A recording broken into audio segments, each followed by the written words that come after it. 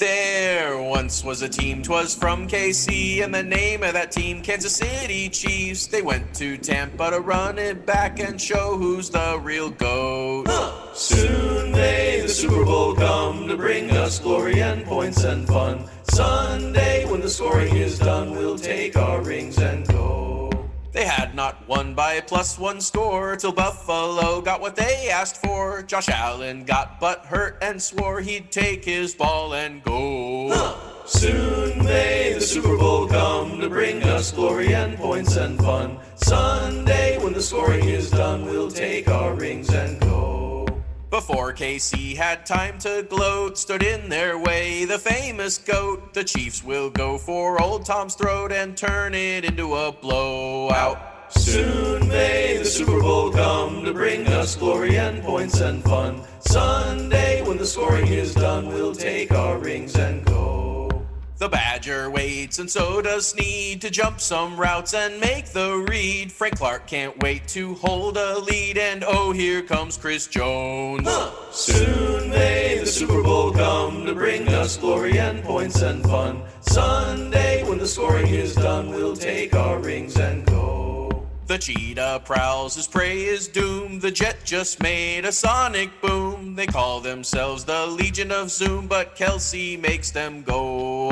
Soon may the Super Bowl come to bring us glory and points and fun. Sunday, when the scoring is done, we'll take our rings and go. Mahomes will get his second ring. The GOAT debate will be a thing. For Brady, that much has to sting. His legacy's no more. Soon may the Super Bowl come to bring us glory and points and fun. Sunday, when the scoring is done, we'll take our rings and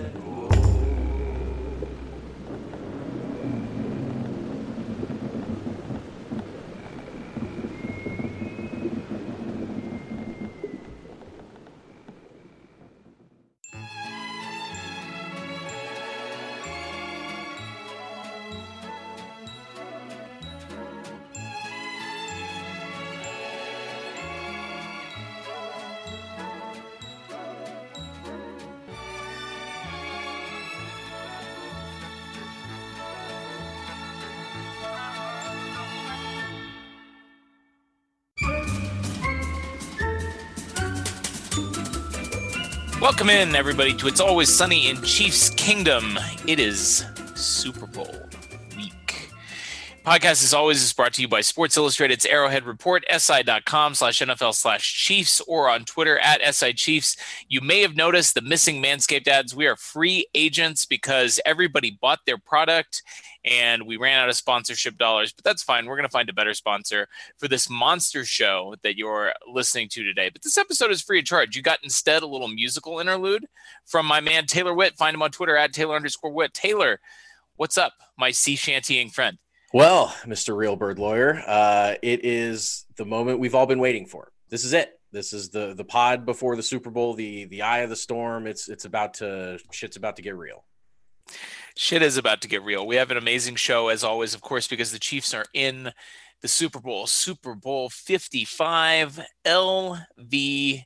We're not going to talk about the logos because, gosh, they're just terrible. Same logo as last year. Same logo for the last 10 years. Different Super Bowl, different matchup. We're going to talk about a little news first. Then we're going to get into a mailbag. We've got a couple of mailbag questions, just a couple, because we got some bigger and better things to worry about. No offense to our listeners who submitted those questions. We appreciate you, but we have a roast. This is a segment that we've not done in a while, Taylor, but it's one of our signature segments. We're going to roast the fuck out of the man that some people call the greatest of all time, Tom Brady himself. And then we're going to close it out with our game preview of the Super Bowl. So, Taylor, let's go into the news. I want to lead off with some unrelated, not related to the Super Bowl news, and that is trade season, ? So there was a major trade announced on Sunday, and it doesn't really have anything to do with the Chiefs, but it sort of has sparked a whole conversation, which we'll dive into in our million off-season episodes, where we're breaking down the back-to-back Super Bowl seasons. But the Rams traded Jared Goff to the Detroit Lions for Matthew Stafford. And they also had to send along 2 first-round picks and a third-round pick. And now suddenly the news is starting to get a little hot. We knew Deshaun Watson was going to be on the block, maybe on the move, that he's requested a trade. Just in the last 24 hours, Taylor, we've heard that Derek Carr could maybe be on the block, that maybe some teams are interested, maybe that the Raiders are trying to pick up a couple first-round picks for Derek Carr, which good luck to you there, guys. But I just wanted to throw this news item out here because, as you know, Taylor, I live in an enemy media market, which is the Denver area.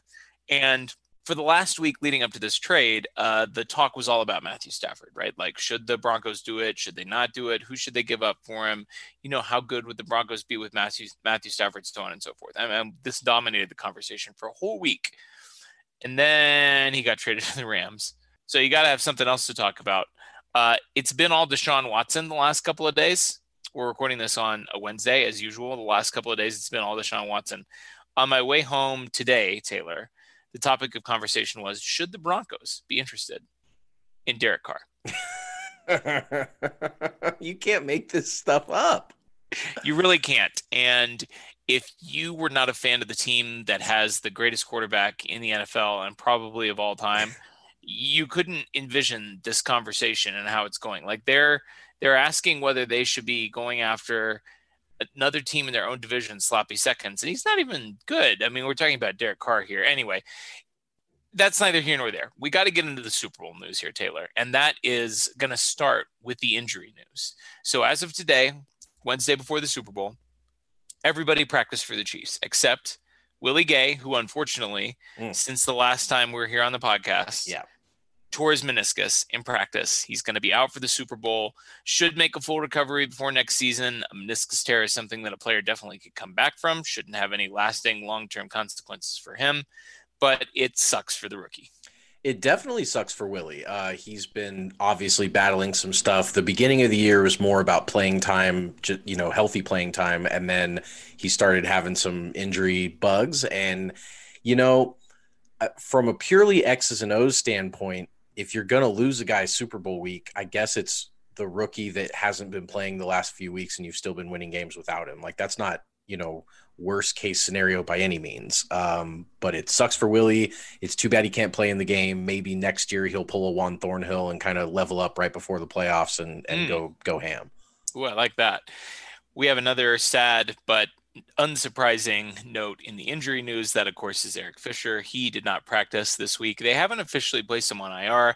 I don't know if that's just kind of like a procedural thing. I saw some speculation that maybe if you place a player on IR, they can't, or there's team rules about traveling with the team or with being, I don't know how involved Fisher wants to be with this process, but I think that if they IR him, maybe that's more of like all right, go home, we'll catch you in the off season. And that's a shitty thing to do for a guy. Exactly. And for your starting left tackle and for a clubhouse leader and all that stuff. So, I mean, I think that there's the longest tenure players on the team. Absolutely. Too, so. And former number 1 overall pick, of course. So, I think that there's a chance that they kind of like, if he can crutch around on it or whatever he's been doing, then they might just be like, yeah, it's one more game. We'll just keep him as one of our inactives for that game. And then he can still participate in all the Super Bowl stuff that he can. So that's just speculation. Obviously that hasn't been confirmed by anyone with the Chiefs, but it would make some sense. So it makes sense. And obviously I hope he gets to participate to the greatest extent allowable. And it's a rough situation for him. We talked about it last week. The Chiefs are going to have to make do with what they have. We'll talk about that in the game preview edition. But fortunately, there is still going to be a game. It sounds like the Chiefs are still going to play. We had a little bit of a scare today, Taylor. I got to say, a close shave, as it were. That's a good one. That's good. Yeah, thanks. So the Chiefs were getting their hairs cut in preparation for the Super Bowl. You got to look fly. You got to look dope on the camera. And part of the way through Kilgore's haircut, the barber found out that he tested positive for COVID. And so he put out a great tweet, Daniel Kilgore did, of a half-cut head. It was clearly photoshopped. I can't believe how many people think that it's a real, like, they're like, oh, you should wear that. Like, guys, the hair is literally like, completely chopped off of his head, right? Like it's Right. an obvious Photoshop, but And it's also like the Casey Media Day picture of him that's Yeah, like, it's just- like all come on, professional come on. looking and it's directly down the center, which is not how, I mean, yeah, well, people are dumb, so that's fine. Listen, it was very funny tweet. Yes. Just poking fun at the fact that, his barber had to take off halfway through his haircut because he tested positive for COVID. He is on the close contacts list. He could still play if he does not test positive. So he's kind of in the quarantine right now. He's going to be testing. I think it would be Saturday would be the day that he would be cleared. And that's the day that the Chiefs are flying down to Tampa. So close shave there. As you said, the Chiefs had several other players, including Patrick Mahomes, that were scheduled to get haircuts from the same barber who had tested negative, by the way, 5 days in a row before he came in to cut the Chiefs' hair and then tested positive. So just goes to show this COVID thing. We're not out of the woods yet, but it seems like, fingers crossed, that we've dodged a bullet here. Well, everyone was just trying to get the Patrick price. You got to cut your hair like him to get the Patrick price. So you got to get the Patrick price. Yep. Man, how many State Farm commercials are we going to see on Sunday? Probably a lot. I mean, it's going to be, I always wonder though, like how they do those, like obviously, like do they shoot them this week? You've already obviously paid for the advertising slots, I would assume, but yeah, I don't know. I mean, like, did they just do like a Patrick Mahomes Super Bowl commercial before the season? Cause he doesn't have time to film a commercial this week. No. Well, maybe he does. It's been 2 weeks. Yeah, I don't know. He's busy. He's getting ready for the game. Then again, though, would he want to like get on a plane and fly to the studio? And I mean, I don't know. Yeah, I think that they would want to keep him in his bubble as much as possible, especially with COVID. So you're probably right. There probably won't be any new content, but they might have prepped something before the Super Bowl. I mean, obviously, they probably had to have something prepped if it was Aaron Rodgers versus Mahomes. So sure. Like, they probably already shot one. It's probably on the cutting room floor somewhere because Aaron Rodgers. Along with Rodgers' career, yeah. Boom, boom, boom, womp, womp. So I do want to talk briefly about the bulletin board material for this game, Taylor. Sure, and there's been a couple. This, unfortunately, we talked about this a little bit last week. This is 2 years in a row that the Chiefs have been in the Super Bowl, and we've been deprived of a normal media week. Last year was because Kobe Bryant passed away literally the night before media night on the Super Bowl, the Sunday before Super Bowl media week kicked off, that following day on Monday. And then obviously this year with COVID, I mean, obviously everything's being done on Zoom. It's just a completely different kind of experience, but that doesn't mean that people aren't talking. And so let's start with Jason Pierre-Paul. Jason Pierre-Paul, obviously a defensive end for the Buccaneers. He was asked about the Chiefs' offensive line situation. He said, and asked about Mike Remmers specifically, who obviously is going to be starting for the Chiefs at tackle. He said that he had not heard of him. He said, honestly, I don't know who that is. And I mean, okay, Jason Pierre-Paul, that's fine. That seems unlikely. Maybe you fell asleep. Extremely unlikely. The team meetings. I don't know what it is. I don't really know what motivates players to give material like this. You would think that they would know better, because I don't know. If I'm Mike Remmers, I think I probably would take that personally. Throw his head on top of the Michael Jordan meme there. Mike Remmers on the Jordan head with the "I took that personally." That'd be a meme that I'd like to see. Yeah, exactly. Mike Remmers, Michael Jordan. He kind of already did the flu game. In the Cleveland game, but he's basically the same dude. So that was one of the first ones that kind of caught my eye. Did you catch any others that were worth talking about, worth bringing up?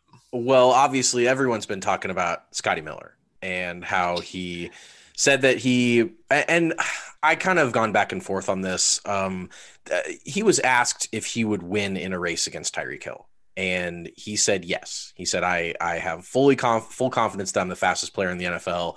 But he's been very complimentary of Tyreek, and Tyreek said, good for him, hell of a player. We'll see, basically. And I don't think it really bothers Tyreek when people say they're faster than him. And in fact, I think it probably, like a lot of this bulletin board material, he's just going to kind of chalk that one up. And he said that he would raise Scotty at halftime, which everyone laughed about because you could see one of them blowing their hamstrings. I mean, they'd never allow it, but that's incredible. I mean, but it's hilarious that he, everyone was like, move over the weekend. We've got the halftime show right there. That would be that would be something. But I thought that was pretty fun and entertaining little nugget there. Yeah, it was. And what made it especially fun and entertaining is the fact that Scotty Miller is in no way remotely comparable to Tyreek Hill in terms of speed. I just want to pull up his 40 time here really quick. So he ran a 4.39 40-yard dash at his pro day. He was selected in the 6th round out of Bowling Green. And just so you know, Tyreek Hill, he never ran an official 40. He was not invited to the combine. But he has run in the past a 4.29, which is obviously substantially faster. And in fact, I think has unofficially run in the low 4.2s. I thought it was 4.24. That he has run a 4.19 at one point. Sick. I mean, like he just is ridiculous. And Next Gen Stats came out today with some numbers on Tyreek Hill, and they now have the technology to be able to assess every player's speed on every different kind of route. Now, Austin, I heard speed has something to do with it. Speed has everything to do with it. So Tyreek Hill, his speed on a corner route, 11.34 miles per hour. Now, this is his speed within 1 second. Okay, so within 1 second of the snap. On a corner route, 11.34 miles per hour. On a post route, 11.15 miles per hour. On a go route, 10.69 miles per hour. On a cross, 10.59 miles per hour. Do you know where he ranked among all NFL wide receivers in each of those routes? I do. Number one in all 4. It would be number one, and number one. He is the fastest player within 1 second. So we're not just talking about long speed. Yeah, we're talking about burst and long speed, because he's also obviously insane when he gets into a second gear too. I mean, it's obviously it's a ludicrous situation. But you know what, Scotty Miller, good on you.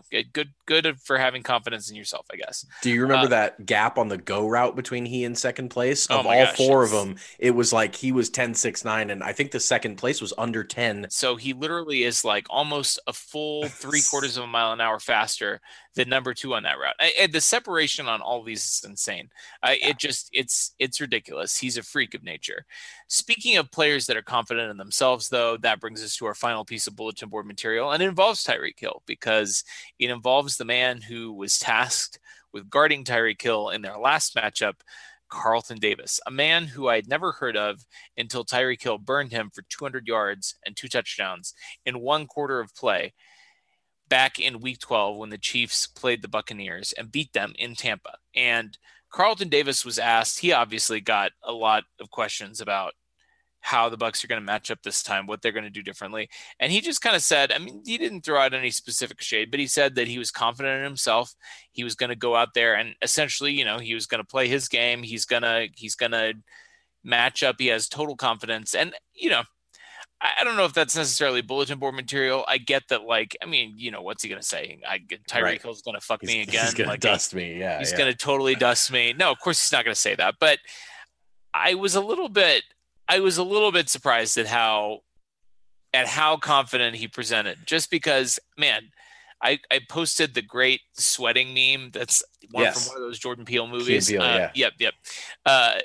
That's what Carlton Davis had to be thinking when he saw the Chiefs advance to the Super Bowl, right? Like, this guy he was receiving some Pro Bowl and All-Pro consideration from a lot of different sources, Pro Football Focus, and this has to be, this was the worst day that he's ever had in his football playing life. And in his whole career. Yeah, it absolutely has to be. And the other thing, the mental gymnastics here, he said after, I believe it was after the Tampa game the first time, that the one-on-one, the trust that his defensive coordinator had and putting him one-on-one, it was confidence building for him. He was like, they put me on the best wide receiver, the fastest wide receiver one-on-one. And that says that they trust me, and it means a lot to me. And everyone was like, bro, like, that was the biggest, maybe X's and O's mistake outside of Greg Williams in the NFL this year. So not particularly effective strategy there. It'll be very interesting to see if he plays him at all for a snap one-on-one, or if they just roll safety help. And we'll talk a little bit more about the X's and O's, but that's going to be a fun matchup for sure. I want to talk very briefly about the weather As we sit here on Wednesday, my brother-in-law is a meteorologist, so I can tell you with some confidence that even professional weather people have a great deal of difficulty predicting weather 5 days in advance. I actually, not to dig on my brother-in-law, but I have had him say before that it wasn't going to snow, and then we walked outside and it was snowing. So, I'm not saying that they're witch doctors, but I am saying it's an inexact science. So some might even call it a pseudoscience. But as of right now, as we said here recording this on a Wednesday evening, there is a 75% chance of rain on Sunday. Now, I don't know how much rain. I don't know when it's going to fall during the game. I don't know if it's even actually going to rain. But this is something that is worth mentioning because, I've given this take before on the podcast. I've given it on Twitter if you follow me there. I'm not a snow game guy, and I think the fact that the Super Bowl is almost always played in a dome or a warm weather city is a tacit admission that weather games are stupid, and it's the NFL acknowledging that weather shouldn't decide an important game or any game for that matter. And that's why the Super Bowl is always played in a city where weather is unlikely to be a determining factor. Now, they gave New York one off the bat, which obviously is, big mistake. It's a cold weather environment. It ended up being fairly hospitable for New York in February. They just got 24 inches of snow.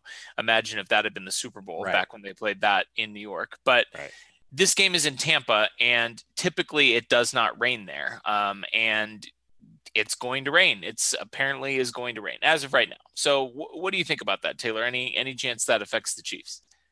Yeah, I mean, it's gotta affect some stuff. It's definitely a situation where the soggier and the heavier the rain is. If it's a light rain, then that doesn't matter. They'll as you tweeted today, Mahomes spins the shit in anything. So that'll be fine. But if it's a heavy rain, if it's a thunderstorm, and if it's, really, really coming down, first of all, that's just so disgusting for it to be the Super Bowl and for there to be a heavy rain. Like, that would just be heartbreaking. But yeah, the Chiefs are the team that is going to rely more on the passing game and more on kind of some stuff that is going to be a little bit murky if it's rainy. Yeah, I think it slows the game down. It slows the pace down. It favors the Bucs.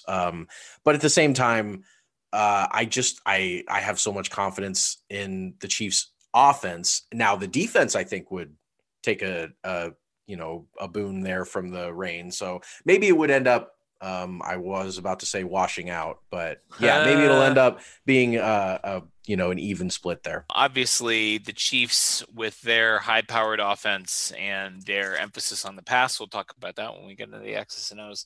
But you would think that if there's a heavy rain, that certainly would work against the Chiefs. The Chiefs are going to get bullied in this game, potentially in the trenches. Their advantage is their speed and their firepower and their ability to pass the ball over the yard. So hopefully the rain stays away, or if it does come down, it's not going to have a major impact on the game. We can just keep our fingers crossed. That's going to kind of do it for the news, Taylor. I mean, there's been a lot going on, but here we are. We're in Super Bowl week. So one game to go. Before we get into that, we got a couple of mailbag questions. We're going to start off with our guy, Parker Paget. Hey, if you haven't recorded it yet, I have a mailbag question. Let's say you and Taylor Witt are in charge of hyping up the boys for the big game. What songs would each of you use, and how would you get the team riled up? So your hype songs, Taylor, go ahead. So I was thinking that it kind of depends on how familiar the Chiefs players are with the history of the team, because my first thought was Gary Glitter, which, sure. it certainly would hype up any fan that's been watching the Chiefs before the Mahomes era. And I do think that any of the players that kind of know the history of that song and all that, I would like them to kind of channel all of the Chiefs, energy from the past and put that into this game. And I would want Rock and Roll Part 2. That's what I would do. I love that choice, despite obviously the ominous history of Gary Glitter. He doesn't even get paid for the song anymore. I know, Gary Glitter, convicted sex pervert. But it is a great song, and it's made a comeback. It was in the Joker movie, so it's good. Like you said, he doesn't get royalties for it. I like that one a lot. I think that if it were just me, like if I'm picking a song to get me hyped up, that's way different. That's different than what the boys would listen to. But I've got a banger. I actually tweeted it out the other day because we were picking trial hype songs in the office, and it's a cover of an ABBA song called "The Winner Takes It All." Appropriate theme for the Super Bowl, right? Yep. It is. Except Yep. it's a heavy metal cover by a novelty band called Swedish Hits Plays Metal. It's literally a group that was formed to make an album of Swedish metal covers of pop songs. It's incredible. Check it out on YouTube. It is a banger. It gets me fired up. It gets me going. All right. I'm going to be listening to that song to hype me up. And listen, I'm sure that I don't know how many players on the Chiefs have listened to an ABBA song. Well, they're only 4 over 30, so probably not too many. And I doubt any of those have listened to a metal cover of an ABBA song, but that's what I pick. It gets me hyped every time. Good question, Parker. I appreciate that. And then Brian Westhughes. Question for the pod. Since we were playing him, why did Tom Brady leave New England? If someone asked me that right now, I'd have to speculate. We will speculate as well because speculating is fun. I mean, I think the short answer, the easy answer is just New England sucked. And Tom Brady doesn't like to be on teams that suck, which we're going to talk about here in just a second in the Tom Brady roast. Yeah, he was frustrated, and they didn't have a lot of weapons around him. And when he doesn't have awesome weapons around him, he looks like a bad quarterback. And that was the case. I also think that it was a bit of ego for him to see, if I leave Belichick and I go and I have success, I have the leg up on him in our big story. And I don't know, it just feels like this type of thing Tom Brady would do, that he knew he needed a tiebreaker over Bill. And so he wanted to go get that. You know what's going to be really funny, and I hope that it doesn't come to this, because obviously we hope that the Chiefs beat the hell out of Tom Brady this weekend, and Patrick Mahomes goes to 2-0 in the Super Bowl, and Brady falls to 6-4, et cetera, and so on and so forth. Mm-hmm. But I was actually thinking about this morning. If Tom Brady left New England and went to a stacked team and won a Super Bowl, and kind of tried to rub that in Belichick's face, what would stop Belichick from just leaving New England and going to a stacked team and winning the Super Bowl?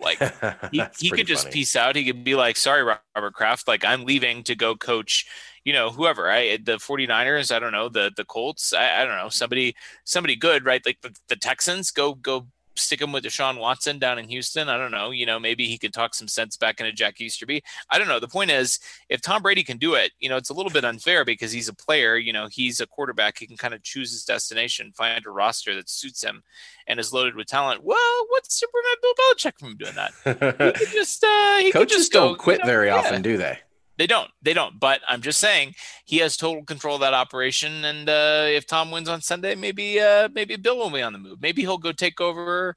I don't know, the Panthers, the Falcons. I don't know. We'll never have to see that alternate reality because he ain't winning on Sunday. But that is a very good point. And that brings us, Taylor, to a signature segment of ours. And I can pretty much promise our listeners that this is content that you're not going to find anywhere else. You're going to find plenty of podcasts and articles and tweets and whatever that are breaking down the X's and O's of this game. We're going to do that too, because, it's part of what we do here on this show. We try to bring you some informed content, some factual stuff, but we also like to have fun on this show. And one of our signature segments is the roast. We kicked off our very first episode ever with a roast of John Elway. We absolutely slayed him. It was one of our most popular segments of all time. We peaked early. Well, now, Taylor, we're going to peak again. And we peak, they're going to feel it. All of our listeners are going to feel it. We're going to roast Thomas Brady himself. And I don't know, do you want to start with the roast? Do you want to start throwing the zingers, or do you want me to start? I think you kind of lay the groundwork for Tom Brady as a person, and then I'll get into Tom Brady as a quarterback. And then you'll just we'll give it to him with both barrels. That's right. So I got the easy half of this roast because Tom Brady as a person is extremely roastable. And in fact, when we sat down to game plan for this episode, I was like, I don't really know what angles to take with respect to him as a football player because, he's accomplished a lot. Now you're gonna get buddy. Into that. Yeah, just do it. I'm on the edge of my seat, but I got to tell you, I got some things to say about Tom Brady, the person. Okay, let's start with Tom Brady, 2-time Super Bowl champion back in 2004.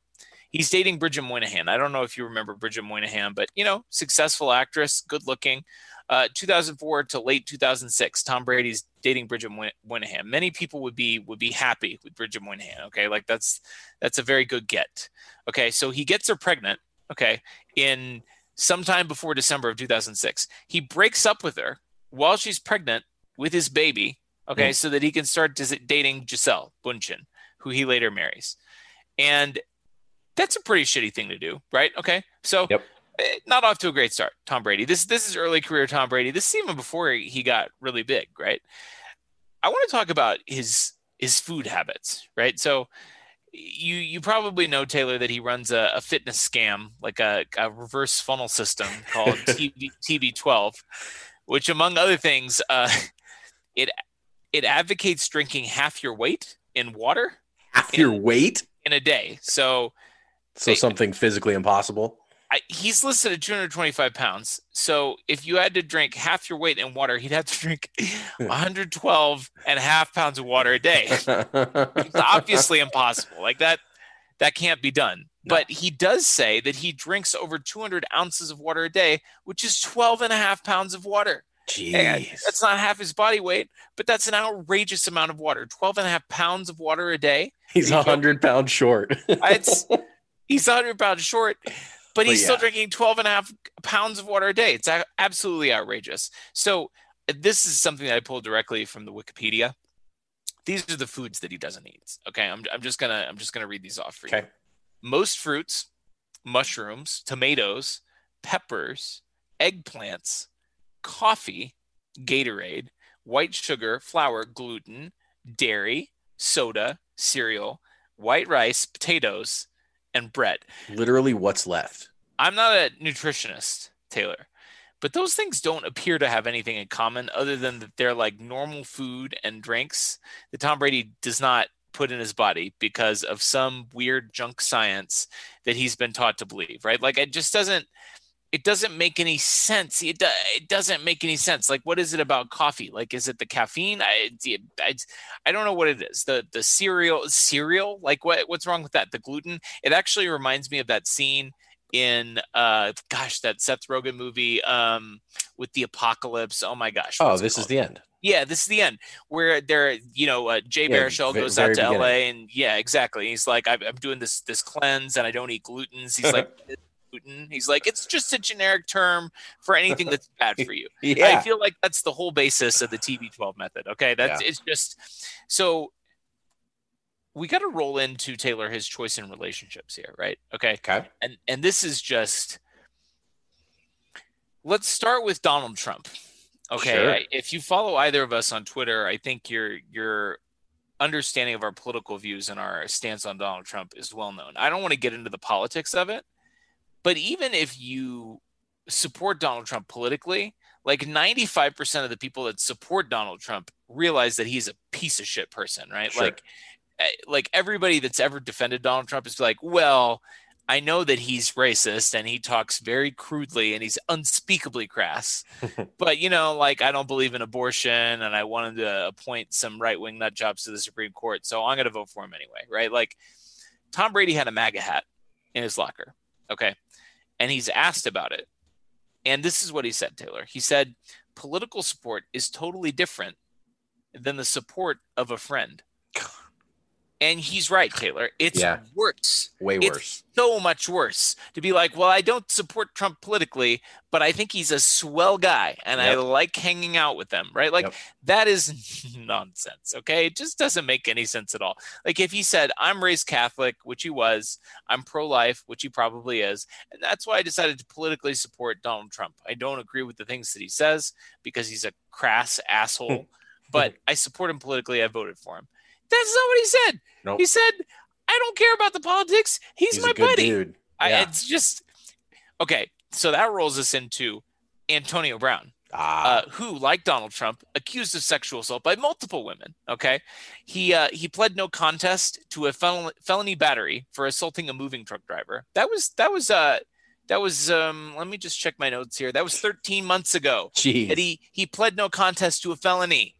Okay, he's an insane person. I don't know if you caught any of his presser today, but he believes that he's the victim. It was the ramblings of a madman. Tom Brady not only supported him through all of this, he actually convinced the Buccaneers to sign him Yep. so that he could have more weapons, so that he could win this ring, right? And I believe he was pissed at the Patriots for cutting him. He was. Of course he was. Of course, how could he not be? Because he's like, yes, I got Antonio Brown. I need Antonio Brown to beat Patrick Mahomes in the playoffs. And then they're like, ooh, but he probably raped somebody. And he's a psycho who, froze off of his feet. And it just it made a cool hype video with John Gruden that he secretly recorded. God, it was so good. It was so good. It was a great video. It was one of the great videos of 2020. That brings us to our final quack relationship with Tom Brady's, and that's Alex Guerrero, who is the quack trainer who helps him run TB12. So Alex Guerrero, Taylor, in 2005, this is early career Alex Guerrero with Tom Brady, back in the 2 Brady Super Bowl year. This would have been Super Bowl number 3 that he was kind of rolling into. He was sanctioned by the Federal Trade Commission, the FTC, for falsely presenting himself as a doctor, which he's not, and claiming to be able to cure, claiming to be able to cure cancer, AIDS, multiple sclerosis, heart disease, diabetes, arthritis, and Parkinson's disease using a dietary supplement called Supreme Greens. Oh, no. That's just weed. He just smoked a bunch of weed. It's literally the plot of the episode of Always Sunny where P. Diddy plays Dr. Jinx. That's the name of a monkey, not a man. That's the name of a monkey, not a man. And he's actually the church gardener, and he just sprays Miracle Grow on Mac's arm to try and get the eczema to go away. It's literally like, he's claiming to cure cancer with plants. Okay, that's literally a joke episode of Always Sunny. He also had a product later called NeuroSafe, which actually was hawked by Wes Welker, among other people, which he said prevented football players from getting concussions. What? Yeah. He sold helmets? He said, I can cure concussions. You're not going to get any brain damage if you take this product called NeuroSafe. Yeah, he should be in prison, but instead, he's helping Tom Brady run a business, which, by the way, this brings me to my final point, and then I will yield to hear you roast Tom Brady, the football player. Tom Brady's made $350 million, Taylor, in his career in salary. Okay. Who knows how much else he's getting under the table? Handies from Robert Kraft. Okay. His quack company, TB12. The Russians, who have one of Robert Kraft's Super Bowl rings, Vladimir Putin definitely supporting the Patriots behind the scenes, probably still a Tom Brady fan. I mean, Tampa, that is just loaded with Russian mobsters. Okay. Yep. His wife, Tom Brady's wife, is worth $400 million. Okay. Just by herself, Giselle. And yet, in the height of a global pandemic that has killed over 400,000 Americans, TB12, Tom Brady's company, applied for and received almost $1 million in federal bailout money during COVID. That's the kind of person that Tom Brady is, taking a PPE loan from the government for his business when he's worth $500 million. He and his wife together are probably worth almost $1 billion. Let's be real. We got $750 million just in known salary from Brady and Giselle's net worth. Come on. I mean, he's got to have like $1 billion stashed away with his investments, with his business, and he took a bailout from the government. He's a reprehensible person, Taylor. And tell me about what a reprehensible football player he is. Gladly, Austin. So first of all, we have to wade first into the waters that are both person and quarterback. So there are 2 main events in Tom Brady's quarterback life that have happened that have put a stain on his legacy. Sure. Both those events end in the word gate. Thanks, Watergate. And of course, I'm talking about Spygate and Deflategate. So before we really dive into the quarterback, Tom Brady, I just want to point out once again that this man has been involved in 2 cheating scandals that we know of in the NFL, where he was trying to get any advantage that he could, including things that were completely against the rules and not above board in any way. So that both helped him. That both proves how shitty of a person he is and helped him on the field as a quarterback. So that's a double strike for him. It checks out. It checks out. It's just not a good look for a guy trying to claim that he's the GOAT if he cheats twice. And of course we remember the whole thing in Cleveland with taping their signals and all that stuff. I mean, it's a bad situation. Cheating against the Bengals. Come on. Exactly.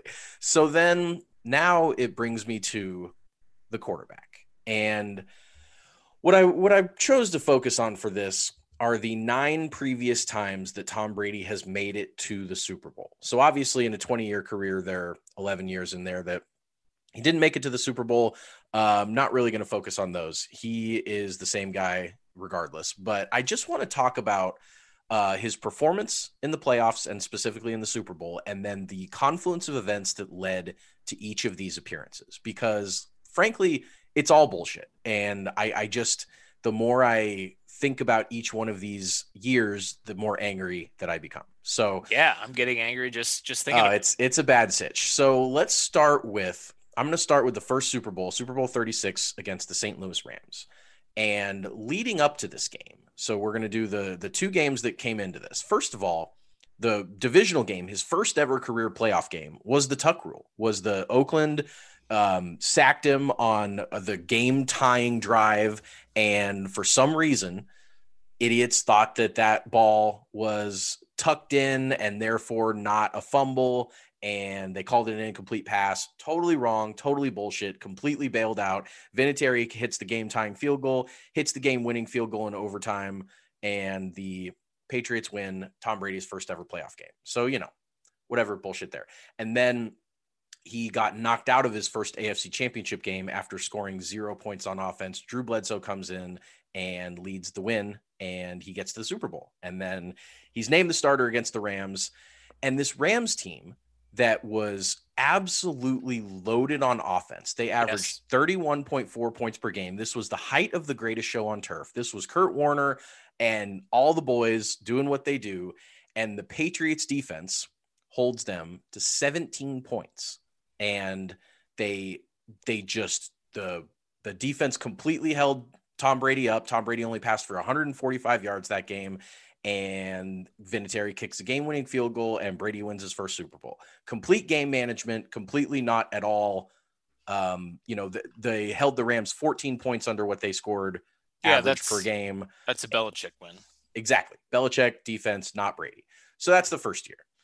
Then he goes back 2 years later in Super Bowl 38 against Carolina. And in order to get to that game in the divisional round against the Titans, it's tied at 14 in the fourth quarter. The Titans punt. The game is tied at 14 in the fourth 14 in the fourth quarter because football he's a back game then manager. was real crude. Real crude.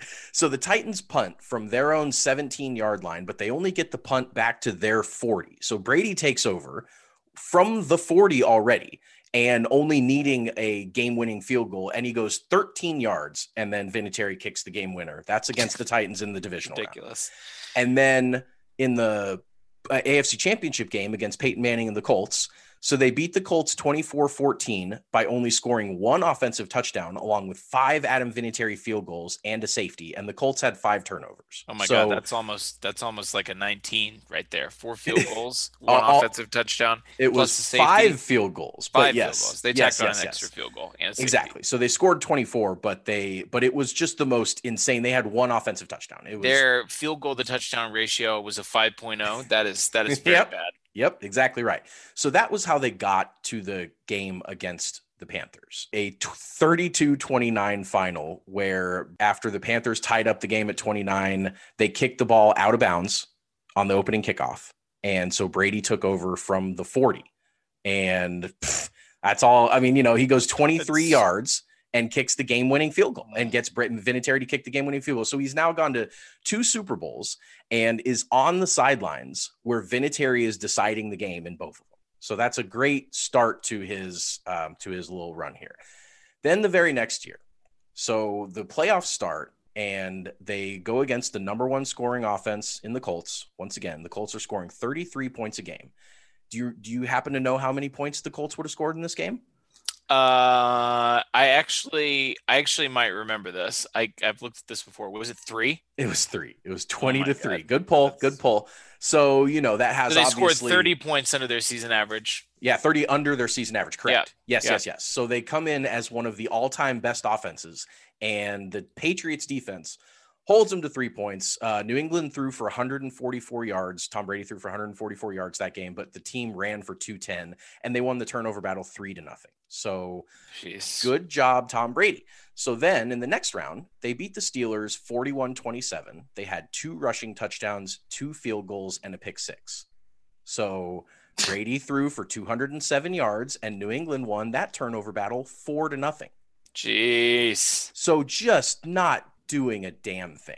And then they face our boy Andy Reid going for back-to-back Super Bowls, and it was another one of those cases where I love the guy, but Andy barfed the time management. He absolutely did. This is where he became known as the guy that barfed the time management. The Eagles took back over the ball. They were down 10 with like 6 minutes to go, and they took like 4 minutes off the clock to finally try and score. And then when they got the ball back, it was too late, and they burned like 38 seconds on one play with 50 to go. I mean, it was just a really, really bad look for the Eagles. So once again, and Donovan McNabb threw 3 interceptions in that game. 3 interceptions in that game. He threw an interception on the final drive that would have won the game. There was not much time left. Took 4 sacks. I mean, we can't blame Andy for that. No, we can't blame Andy for that. And honestly, like that's the third ring. So that's Tom Brady. 3 out of 4 years. Now we get into 3 years later. He's back. He's going to the Super Bowl again. And in order to get there again, he starts off, and his first opponent is David Garrard and the 11-5 Jaguars. And so they beat the Jaguars 31-20 in probably Brady's best playoff game. He was 26 of 28, 263 yards, 3 touchdowns, no picks. Actually looks like a really good quarterback in that, which is amazing. So then they play the Chargers the next round in the AFC Championship game. And poor Marty, may he battle through this.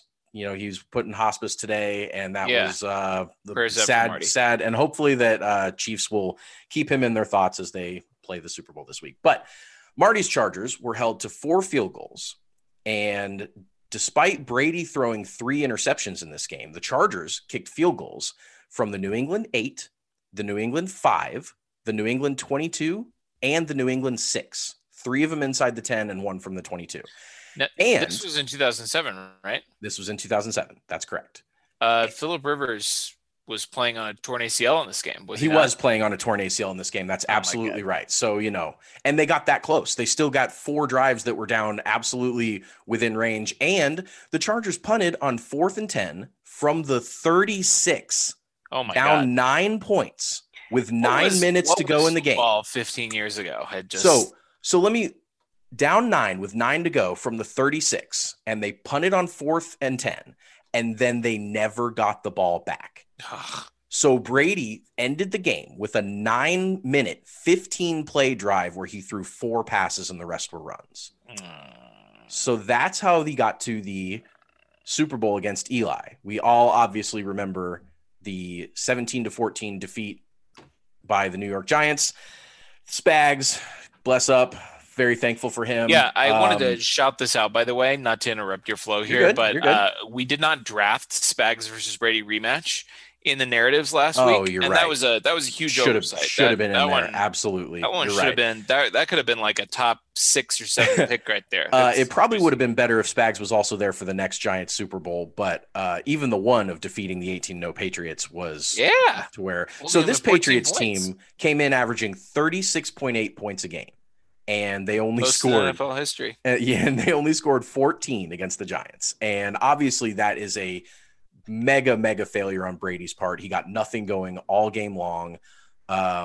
Just a really, really poor performance. He only threw for 266 yards and never really stood a chance in that one. So that was the loss. So he's now 3-1 in the Super Bowl. He goes back 4 Super Bowls later against the Giants, Super Bowl 46. And this is the one, this is a 2011 Super Bowl. And it starts off, he gets Tim Tebow and the Broncos in the divisional round. And Tim Tebow goes 9 for 26 for 136 yards and took 5 sacks. So, yeah, Brady had his most prolific output in his playoff career. He actually tossed 6 touchdowns in this game. But it was 14-0 after the first quarter. The Broncos were completely shut down. He was just playing pitch and catch out there. There was no battle in this game at all. So that was, it was like 45-10, I think was the final on that one. And then he gets Flacco's Ravens in the AFC Championship game. And the Ravens, so Brady threw for 239 yards, no touchdowns, 2 picks, and the New England won the turnover battle 3-1 in that game. But the Patriots were up 3 with 11 minutes left. Flacco throws a pick. Brady's very next pass is picked off. And with 3 minutes to go, down 3 from the New England 33, the Ravens go for 4th and 6 instead of kicking a 50-yard game-tying field goal. They don't get it. Patriots take over with 2:46, but Tom can't close it out this time. He only gets it down to a minute 53 because of the 2-minute warning. And so then he punts it back with a minute 53. And God damn it, on 4th and 1 from the New England 14, Billy Cundiff lines up to kick a 32-yard field goal to tie the AFC Championship game and missed this thing by a mile. He absolutely hooks a 32-yard field goal as wide as I've ever seen a kick hooked in my entire life. So that's how he gets to the Super Bowl. Just absolute gifts throughout this entire run. And then that's the second Eli Manning over Brady Super Bowl in that one. He only throws for 276 yards in that game. And by the way, the Ravens, the very next year, that was the start of the Justin Tucker era. It was. That was the last time Billy Cundiff. Yep. Get the fuck out of here. Exactly. Yes. Justin Tucker never would have shanked a 32-yarder to tie the AFC Championship game. So then, of course, in that Super Bowl, they've got the Mario Manningham play and all the, the craziness that goes on there. Giants beat him 21-17. Brady doesn't get it done again against Eli and the Giants. He is now 3-2 in the Super Bowl, but he'll be back. So then 3 Super Bowls later, we've got Super Bowl 49. Before he gets to Super Bowl 49, the division round against Baltimore was where the Patriots pulled off some of their more devious trickery. They brought in receivers and reported those receivers as ineligible. I remember this game. And so anybody that was lined up against those receivers, they thought they were covering them. They weren't paying attention to who was eligible or not. And just completely caused confusion among one of the best defenses in the NFL at that time in the Ravens. There was a trick play touchdown from Edelman to Amendola. Flacco threw 2 fourth-quarter picks, including one on 2nd and 5 from the 36 with a minute 46 to go, down 4. So they were driving. If they would have scored the touchdown, they would have beaten them, but Flacco throws a pick. So that was the gift in the divisional round. And, of course, the AFC Championship game that year was the aforementioned Deflategate from earlier, where the Patriots manhandled the Colts, but they did it in devious fashion. So the Patriots were really all over the cheating methods that year. That was some sneakery. And then, of course, who can forget? 2nd and goal from the 1, 10 seconds left. Yes. Marshawn Lynch running all over the field. But instead, Pete Carroll, Russell Wilson, drop back, throw a pass. Malcolm Butler ends the Super Bowl which absolutely was about to be Brady's 3rd consecutive Super Bowl loss and would have dropped him to 3-3 in the Super Bowl. But instead, he's sitting on the sideline once again as his team wins the Super Bowl, just like he's always doing. Pete Carroll has never called a pass play again. Pete Carroll, man. That was the last time Pete Carroll ever let his quarterback pass. Yes, exactly. No more cooking at all for Russ after that play. So that was his 6th appearance in the big game. He has 3 left. We're going to go 2 years later, fast forward to Super Bowl 51. To get to Super Bowl 51, he faces known great quarterback Brock Osweiler and the Houston Texans in the divisional round. My God. Brady throws 3 picks in this game, but Dion Lewis has a kickoff return for a touchdown, a rushing touchdown, and a receiving touchdown. So it was the Dion Lewis game. And Brock Osweiler also threw 3 picks. So Brady's quarterback rating was 68.6. Almost nice. Very, very close to nice. But and Osweiler. If you're wondering how the Brock Osweiler-led Texans made it to the second round of the playoffs, it's because they played the Oakland Raiders, who I think were quarterbacked by Matt McGloin, were they not? He was maybe filling in for... Carr had the injured back, but I don't remember who the quarterback was. The Raiders in that game were quarterbacked by Connor Cook. Connor Cook. Connor Cook lost to the Brock Osweiler-led Houston Texans 27-14. He threw 45 times for 161 yards. Oh my God. With 3 picks. That's got to be one of the lowest yards per attempt in playoff history. That's terrible. Gotta be. So Brady's quarterback rating was 68.6, but Osweiler countered with a 47.6 quarterback rating in this game. Jeez. So that was Brady took over actually at the Houston 6-yard line after an Osweiler interception, handed it off to Dion Lewis for the game-sealing touchdown. So that was just a complete 2 quarterbacks that had no idea what they were doing. And of course, in the AFC Championship game this year, Pittsburgh, they punted twice in New England territory, once from the New England 39 and once from the New England 44, and they kicked a field goal from the New England 5. So the Steelers lose the turnover battle 2-0 and get blown out in the game because they were completely conservative and called terrible plays. So AFC Championship game, they defeat the Steelers. They go on and they play the Atlanta Falcons. Of course, everyone knows this game. I'm not going to give Brady a lot of crap for coming back against the Falcons. I will give him crap for being down 28-3 at one point, including a really bad pick six that he threw.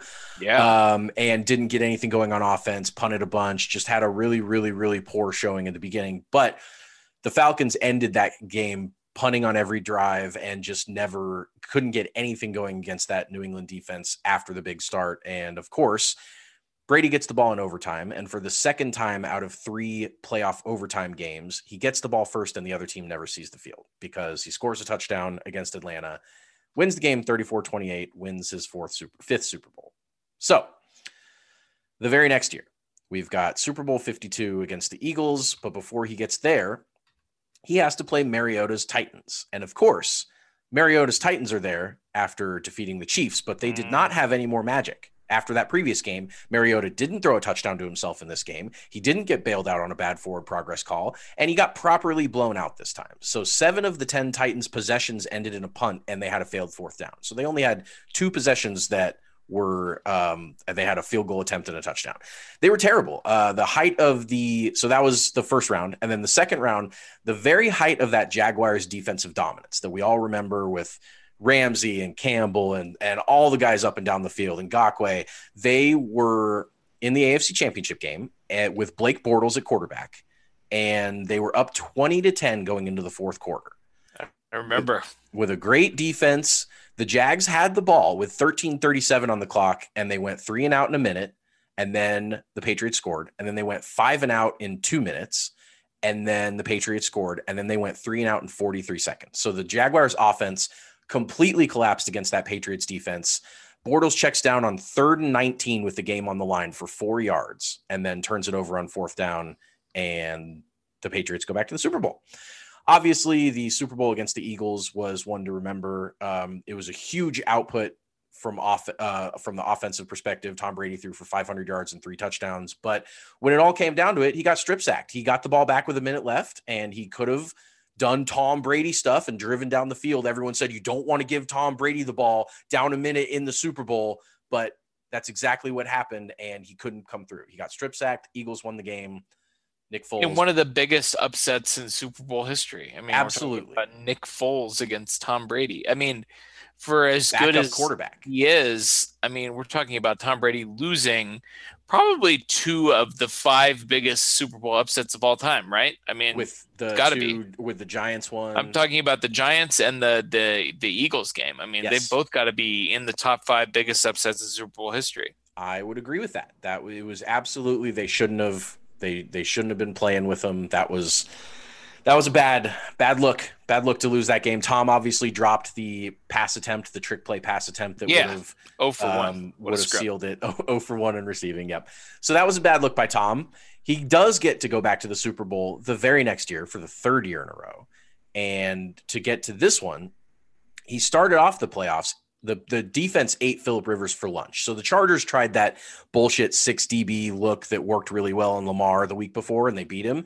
And Brady just tore it apart. It was the worst defensive game plan I've ever seen in a playoff game.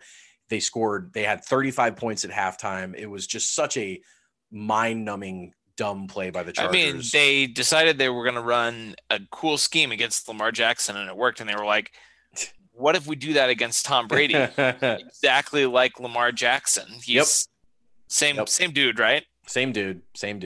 And then in the championship game, we all remember that game. I will not rehash it, but obviously blew a big lead and got the ball first. Got the ball first in overtime after D Ford, and then other team never saw the field and gets the Super Bowl. And then he plays the high-flying 33 points a game Rams. 33 points a game. They beat the Chiefs 54-51 this year. Yep. And instead, they score 3 points. The Rams score 3 points. And the Patriots get a complete gift and win his 6th Lombardi. So that was every single run to the Super Bowl in his career. And basically, it was all complete bullshit. It was all other people around him. It was all his defense. It was all the opponents being completely terrible at the worst possible time. He has, of his 9 Super Bowls in those games, in the actual Super Bowls, only 3 of them, the Patriots scored above their season average. So only 3 of them, he even had an above average game. The Atlanta game where they scored 34 was 6 points above their average. The Eagles game, which was one of the most offensive games in NFL history. And the Atlanta game was in overtime. Exactly. The Eagles game, they scored 33, which was 4 over their average. And then the Carolina game was 32-29, which the Patriots that year only averaged 21 points a game. So that was 10 over their average. Every other Super Bowl, including scoring 22 below their average and 15 below their average in their 2 Giants losses, are a below average output. Now, conversely, the defense only allowed opponents to score above their season average 2 times in the Super Bowl. So they completely shut down the opponent offenses while the Patriots offenses fell down to that level as well.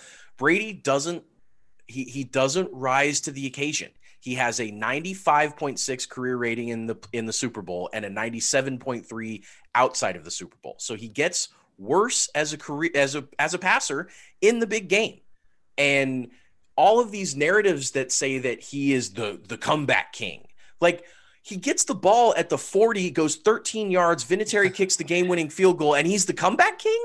It's just preposterous. It's not reality. It's not the way that these games have played out. These games have played out to where he has managed his team and his defense has gone out there and kicked the shit out of the other team and won the game. Fuck Tom Brady. Yep. You said it, man. It's not going to happen this week, though. It's definitely not going to happen this week. This is the other thing, is that these other teams are not helmed by Patrick Mahomes, and he is immune to all of this bullshit. And it doesn't matter that he has no offensive line. He is going to go out there and he's going to do it. So let's get into our game preview, right? Let's do it. Preview the Super Bowl, baby. So the way I want to break this down is, let's talk about what's the game's going to look like when the Chiefs have the ball, what it's going to look like when the Bucs have the ball. Then we can kind of talk about special teams, X factors. And then, of course, as always, we'll close with our predictions, which have been, a little spotty. They've been a little spotty, but they've been fine. They've been fine. Let's start with when the Chiefs I say when the Chiefs pass the ball. I meant to say when the Chiefs have the ball. Sure, same thing. What I meant to say was when the Chiefs have the ball, they should pass. That's what we're looking at here. This obviously involves the premier matchup of the game that everybody's talking about, which is the Chiefs offensive line against the Buccaneers defensive line and the Buccaneers defense. And the Chiefs offensive line, obviously they're missing 4 starters that they should have had before the season, including both of their tackles, Mitchell Schwartz and Eric Fisher, both out in this game. And the Buccaneers have a fierce defensive line, obviously with Vita Vea and Jason Pierre-Paul, all these players, of course, Shaq Barrett. They've got guys that can bring pressure. And the Chiefs in this game, I know it might seem a little bit counterintuitive, maybe, like you've got an offensive line that's kind of banged up. I think the Chiefs need to pass, and I think they just need to pass often. They need to pass early, and they just need to pass until they win this game. I think for me, Taylor, the thing to watch here is very similar to last year. And the Chiefs were facing, now they did have obviously both of their great tackles, Fisher and Schwartz, last year against the 49ers, but they were going against a better 49ers defense. Probably Certainly. A fairly comparable defensive front, but the 49ers had a much better secondary than the Buccaneers are presenting with this year. Something that stuck out kind of in the previews of that game, leading up to that game, was, pass rush is great, but pass rush gets tired. Those guys rushing the passer on every snap, that's very physically taxing. It's exhausting. And if you're relying on a pass rush to get you through an entire game, and only on a pass rush, if that's how you're trying to win the game on defense, those guys are going to get tired. They're going to lose effectiveness as the game goes on. And that's exactly what happened to the 49ers last year in the fourth quarter, with the Chiefs obviously down 20-10 and Patrick Mahomes throwing his second interception. When the Chiefs got the ball back, they scored 3 straight touchdowns on that 49er defense, and they ended up winning the game by 11 points. This game, I think, presents a similar opportunity for the Chiefs to pass the ball early and often and give themselves a chance to just overwhelm this pass rush in the second half, and particularly in the fourth quarter, just by tiring them out, just by a war of attrition. And on the flip side, why would the Chiefs run the ball? I mean, this is a team that is extremely good against the run. The Chiefs are not, they're not bad at running the ball, but they're not amazing at running the ball. The Chiefs just need to go, 80% pass in this game, 75% pass in this game. I think that's the key for the Chiefs.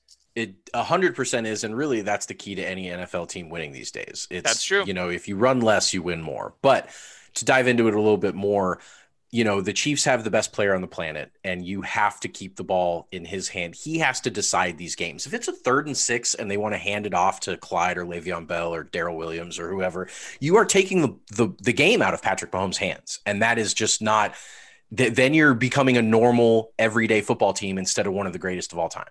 And the other thing is the Chiefs offense, like when Patrick Mahomes is running around, the pass rush is way more exhausted than if it was Tom Brady in the pocket that's just standing there sure. And they just have to get 1 yard in and get him. Like, he is hard to bring down and hard to get to. And he's going to be rolling and scrambling and dropping back 15 yards and doing all this stuff so the pass rush is going to be tired because of Mahomes also.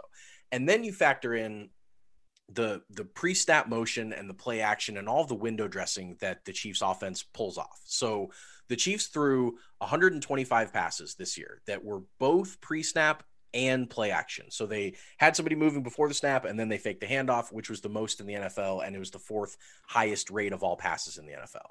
And when they used motion and play action, the offense was also 4th in success rate. So the more they did it a ton, and they were extremely successful at it.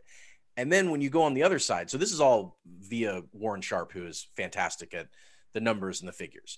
When facing pre-snap motion and play action, the Bucs defense is 24th in success rate. So it's something that it's strength on weakness, which the Chiefs absolutely need to be exploiting that as much as they possibly can. Not a single team in the playoffs so far used pre-snap and play action against the Bucs on a single play. 0. Despite the Bucs being 24th in success rate against that type of play, neither the football team or the Packers or the Saints did a single play like that. That's obviously with the rate that the Chiefs do that's going to play a huge factor here. So that matchup, I'm really, really interested to see how Andy dresses plays up and how creative they get. He said earlier, must have been today or yesterday, that there aren't any special plays designed for the Super Bowl. Well, that's because they've had them. It was this year. They're not special. They've had them in the playoff in the book the whole year. Like, they're not special, but they are still going to be freaking hard to stop. That's for sure. I mean, listen, I tweeted this out earlier today. I mean, that's technically not lying. People think that Andy Reid is lying about there not being any special plays in the playbook. Yeah. I mean, listen, there are some coaches that draw plays up the week of the game and sort of invent stuff and put it into the playbook. That's not Andy Reid, because he's already invented the plays. He doesn't need to draw them up the week of the game because they're already in the playbook. And we learned last year, kind of in the aftermath of Super Bowl 54, that Rose Bowl, which the Chiefs ran on 4th and goal and ended up converting a first down and then getting obviously the first touchdown of the Super Bowl last year. That was a play that they had in the playbook from training camp. They'd been practicing it. They'd had it in the game plan. They'd had it in the game plan, and they'd practiced it every week the entire year. And they just didn't use it because they didn't need it. But it was in there. They practiced it. And that is so much scarier than inventing a play, the week of the game. Like the Chiefs, the special, quote unquote, special plays that the Chiefs pull out in this game are plays that they're going to have practiced hundreds of times. Like they're going to have their shit figured out. And I like what that stat that you got from Warren Sharp about the Chiefs, motion and play action rates. Combined, I mean, yeah. the Chiefs we talked about this in our preview and our recap of the Bills game. The Chiefs kind of sandbagged people through the start of the regular season. They allayed them. Yeah. They were not using a lot of motion. They were not using as much play action as they could do. And then against the Bills, they ran motion on like 80 or 85% of the snaps. Now, not motion and play action together on every snap, but they were running some form of window dressing on almost every single play. And I think we'll talk about this on the defensive side too. I think this is where these big games are where the Chiefs' current coaching staff really gets a chance to shine, because now it's time to pull out all the stops. It's time to run, designer plays that you haven't run before, you haven't showed before on every play of the game. One other thing I wanted to bring up is if Tampa Bay is going to get pressure on the Chiefs, if they are going to use that offensive line health issue to get some pressure on Mahomes, it might not work out the way they envision. Accounting for the entire 2019 season through this Super Bowl, so the last 2 years, Mahomes finishes with +1 expected points added under pressure. The next closest quarterback in the NFL is Lamar Jackson at -9.4, and no other quarterback is better than -20. So you can pressure him, and because usually pressure leads to good things for defenses, but that's just not the case with Mahomes. He shreds pressure. And when he scrambles, it's sometimes with his throwing, but when he scrambles, the Bucs defense allows 0.76 expected points added on a quarterback scramble, which is 31st in the NFL. They have a 75% success rate on quarterback scrambles, 29th in the NFL, and 8.5 yards per carry, 30th in the NFL. And they really haven't faced any of the top scrambling quarterbacks. Those guys are mostly in the AFC with Lamar and Josh Allen and Deshaun and, all the really good running quarterbacks are really AFC quarterbacks. So not only do the Bucs struggle against that with statue NFC quarterbacks, but now they're going up against a guy that, 2 weeks in his own rehab facility, I'm sure his toe is going to be fine. I'm sure his mobility is going to be all there. I just don't think, even if the Bucs get some wins in the pressure, I don't think it's going to lead to success. Yeah, and I mean, we saw that last year with the Niners. I mean, the Niners were getting pressure all game. Yeah. It did force him into 2 interceptions. I mean, force is maybe a strong word. I mean, obviously, one of them was behind Tyreek, but Tyreek could have caught the ball. And one of them was the first interception, obviously, was kind of a bad read, and they had forced him into a situation. And, in the mic'd up, he said, if I could have gotten further outside, it could have moved him. But they kind of cut off his route to the outside, to the sideline. They forced him into the only 2 interceptions he's thrown in 7 career playoff games. So, I mean, pretty good. Not bad. Pretty good. So moral of the story is Chiefs pass the ball. They win the game, just like last year, just like every game. And so let's talk about the other side of the ball. When the Buccaneers have the ball against the Chiefs defense, and I already mentioned it, a narrative we left off last week, Steve Spagnuolo versus Tom Brady in a Super Bowl, a rematch. The first one went Steve Spagnuolo's way, and that was, as you mentioned in the roast segment, that was a high-flying Patriots offense, 36 points per game, and they held them to 14. I remember Tom Brady gave an interview in that game. I don't remember who it was on the Giants side that had predicted the Giants were going to win 21-17.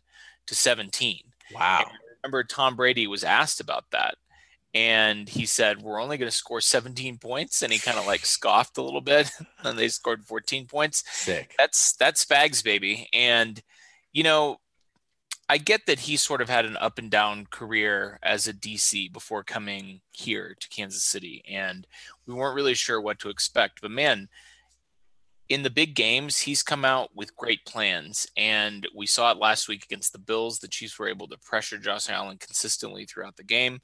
A guy who had been good against pressure and very, very good against the blitz going into that game, to the point where, in our preview show, I said, sure, blitz him. And then I heard that he was actually one of the best quarterbacks in the NFL against the blitz. And I was like, man, you wouldn't know it from watching him play the Chiefs, because they had him completely bamboozled. And the Chiefs in this first matchup with the Bucs in week 12, they put it to Tom Brady in the first half. They were getting pressure. They were forcing him into some bad decisions and some bad throws. And we've kind of already alluded to it. I mean, at this stage of his career, and pretty much every stage of his career, let's be honest, it's Tom Brady. He's always been a statue, but now he's a 43-year-old statue that doesn't like to get hit. And the book on Brady has always been, if you can get pressure up the middle, you can force him into making some bad decisions and making some bad throws. And that's true of most quarterbacks. But now, any pressure at all, no matter where it's coming from, it's going to be beneficial to the Chiefs. And I think that they can bring it in this game. Yeah, Brady has thrown. So when you track balls that are thrown more than 4 yards outside of the tackle box and in either direction, Mahomes led the NFL not only in attempts, but in all of the statistical success rates doing that with, your yards per attempt and your touchdowns and all that stuff. Brady, on the other hand, was the exact opposite. He attempted 2 passes all year long out 4 yards outside the tackle box. Oof, that's almost impossible. It is almost impossible unless you literally never run. If he gets pressure, he either takes the sack or he throws it away or he spikes it or whatever, but he never, ever, ever makes something happen on the outside. And when you're that predictable, you can game plan accordingly. When it's a limitation of your abilities and not just a decision, which it absolutely is a limitation of his abilities, then, the Chiefs defense knows how they have to play a quarterback that's always standing directly in the pocket. They absolutely understand their angles that they have to take on the pass rush. The outside, the DBs understand. And the DBs for the Chiefs have been absolutely the linchpin of the entire defense. The line's been getting great pressure, but boy, that secondary, we talked about it against the Bills game, but they're going to be the difference in this game. They absolutely shut down opposing wide receivers all year long with every team. And, the strength of this Bucs team is on offense is their wide receivers, is Evans and Godwin, and I guess to some extent AB. And I guess Scotty Miller. Right. Yeah, exactly. But if there's any defensive back group that's capable of hanging with those guys, it's obviously the Chiefs secondary. So I really like the matchup when the Bucs have the ball. I think the Chiefs can do a lot of things there to disrupt the Tampa Bay offense. Yeah. And you mentioned the word predictability, and that in the context of Tom Brady being predictable in terms of like where he's going to be throwing from and what his platform is, and he's not going to leave the pocket. But not only that, but I think it also applies to the Buccaneers play calling. And, you always have to be a little bit careful when you're game planning in a game like the Super Bowl, where the other team has 2 weeks to prepare.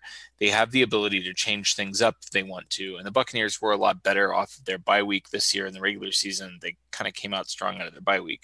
Granted, they weren't playing very difficult teams until they got into the playoffs. And obviously they've had some impressive wins in the playoffs for sure. But the Buccaneers have one of the more predictable offenses in the NFL, I feel like. Last week or 2 weeks ago, in their last game, the NFC Championship game against Green Bay, they were running on first down an extraordinary percentage of the time. I don't have the exact numbers in front of me, but it was something like 80+% of the time on first down.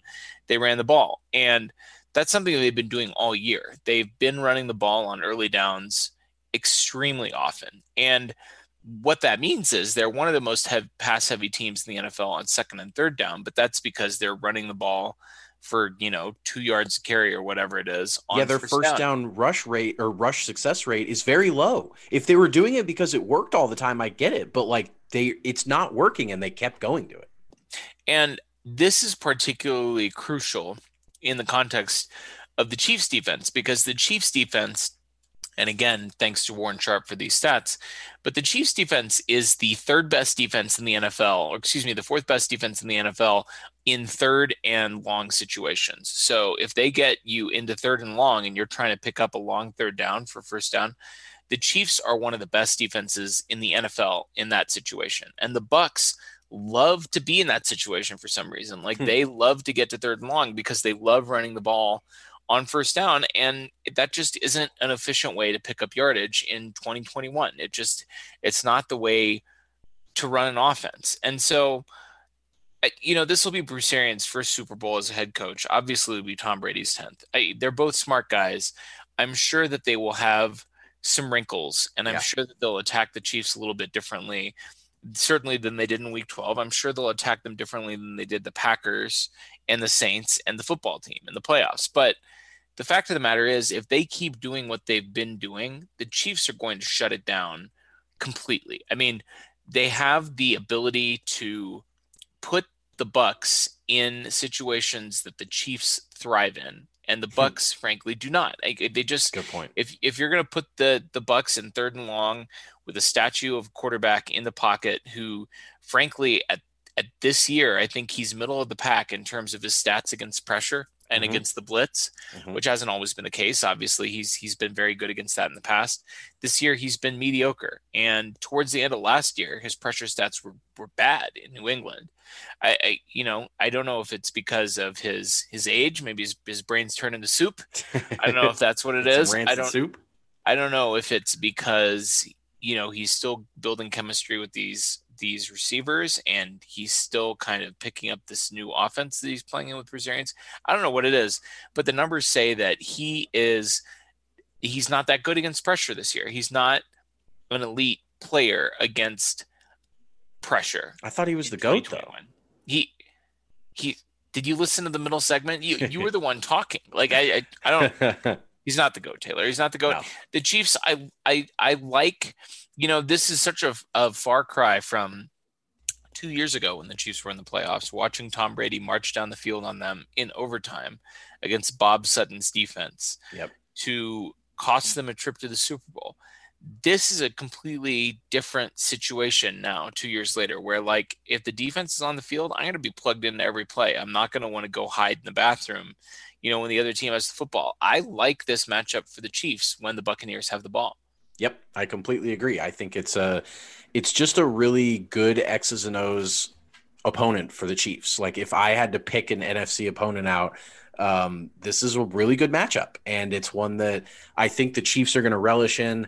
I think they're going to rise to the occasion of playing Tom Brady in the Super Bowl. He was their only playoff defeat in the Pat Mahomes era so far. So, I mean, there's just a lot of revenge game. Yeah, it's just there's a lot on the line here, as we talked about last week, and I just really like the Chiefs in a big game. I always have. I mean, in this run, there's something about the bright lights that this team responds positively to, and this is obviously the brightest lights they get. So that being said, X factors. I'm gonna pick for the 3rd week in a row, Sammy Watkins. Yeah, baby. You know it. Sammy obviously did not play against Cleveland. He made me look like a fool against the Bills because I was saying he's never played the Bills before. Revenge game. Drafted him. Revenge game plus playoff Sammy. He ended up not playing. Jesus. And Sammy's been like, we didn't talk about this on bulletin board material because the Chiefs are very good about not giving out bulletin board material. Yeah. Sammy was interviewed, and keep in mind that Sammy hasn't played in months and hasn't played a single playoff game yet this year. He was asked if he was going to be back with the Chiefs, and he said, "I would love a 3rd ring for sure." He did. Yeah. Sammy, in the lead up to the Cleveland game, somebody asked him on Twitter, like, I feel like this is going to be, a contest for you guys. And he's like, not really. Like he's been doing almost more talking than anybody. Yes. On the wide receiver room, and he hasn't even played a game. It's classic Sammy. Man. It's next level Sammy Watkins stuff. But listen, dude, if he blows up in this game, he's coming back. Yeah, I frankly, I'm fine with it. Like, if we're gonna pay Sammy, to win Super Bowls, if we're gonna pay Sammy on an incentive-laden deal and he never hits his incentives, but he shows up in the playoffs or in the Super Bowl, sure, why not? Like, let's dig him out, a couple of times a year. And frankly, he could be big because he didn't play in Week 12, and he's fresh. And a lot of the players that we saw in Week 12, we're gonna see again in this game. There's a lot of the same personnel. Obviously, it's the same 2 teams. It wasn't that long ago. It was just 2 months ago that they played. Sammy Watkins wasn't in that game, and he obviously was huge in the Super Bowl last year.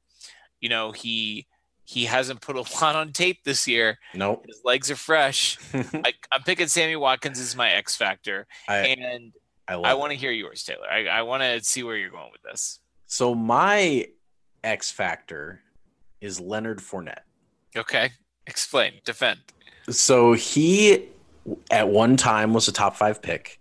at one time was a young superstar running back, fell off in good graces in Jacksonville, picked up with this Tampa Bay super team that they formed in the offseason, and really ran behind Ronald Jones for most of the year this year. But with Ronald Jones being injured and ineffective, he's taken over and he's now the lead back in Tampa. And if he has success, if he has a vintage Leonard Fournette game, which is weird to say about a 24-year-old or whatever, but I mean, if he looks like the Jaguar, then those first down rushes by Tampa Bay are probably going to be decently effective. If he's running all, up and down the field, it's going to mean that Tom Brady can then play action and kind of do some more fun stuff like that. If he's Leonard Fournette that we saw last year and that we saw for a lot of this year where he's not super effective, then that rushing attack really doesn't have anything, and it's going to be all on the shoulder of Tom Brady. And I don't think the Bucs are prepared to win that type of game. So I think if Leonard Fournette has a big game, it could be close. And I think if he doesn't have a big game, it's probably going to be a blowout. Yeah. So that brings us to the final part of our Super Bowl preview show, Taylor, and that's prediction time. I don't know. We're going to have to do like a prediction retrospective during the deep off-season winter where we go back and we actually track see how we did our success rate here. We've both been picking the Chiefs to win pretty much every week, and that's been going great. Of course, I picked them to go undefeated in the regular season. You did, and they only lost 2 games. So one of those games, Patrick Mahomes didn't start, so that was pretty good. I actually picked them to go 14-2. I didn't think that they were going to lose the 2 games that they actually did lose. I thought they'd lose to the Ravens and the Saints or something like that. Nope, they lost to the Raiders and the Chargers. Of course they did. But let's hear a score, and obviously we both are going to pick the Chiefs to win because, I don't want to live in a world, Taylor, and I certainly don't want to record a podcast in a world where Tom Brady has beaten Patrick Mahomes in a Super Bowl. So what's your prediction for this game? 34-17 good guys. I think they are going to cruise. I like it. I'm going to go slightly tighter. I'm going to say 33-24, and I'm going to say the Chiefs pull it out. So hopefully, Taylor, on Sunday night, we're going to be coming to you guys. Not live. I was going to say live. It's going to be live. Whatever. It's going to be an emergency podcast. That's for sure. We'll do it live. We're going to do an emergency podcast. Probably not if they lose, but they're not going to lose. Chiefs are going to win. We're going to be back-to-back champions. We will see you Sunday night. It's always sunny in Chiefs Kingdom.